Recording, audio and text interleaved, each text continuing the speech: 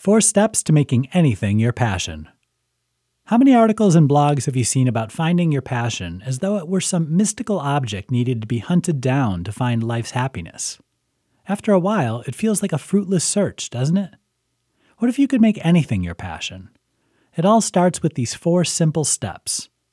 Take it easy. You can't get anywhere if you're running in circles, trying to do everything at once.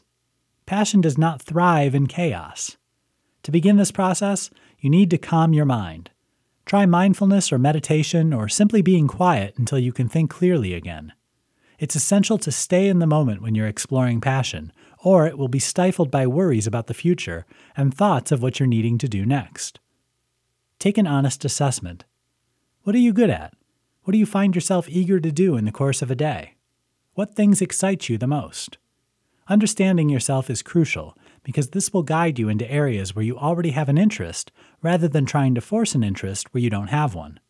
Write down everything you can think of, which leaves you feeling positive and happy. Now look for the commonality. Now look at your list. What do you see over and over? Are there common threads? This is where you come to understand the things you're already passionate about on a different level. For example, you might find out you gravitate toward situations where you can be with a lot of people. Boost the passions you already have. Now you know enough to know where your passion already lies.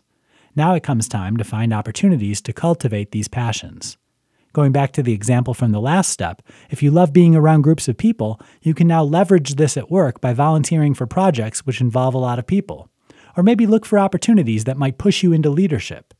In your personal life, you might take this same interest to volunteer for activities that require groups, or you might start a meetup group to keep social. By the time you hit the 4th step, you should be discovering you already have the opportunity for expanding on your passion everywhere you go. This makes every aspect of your life something you can feel passionate about.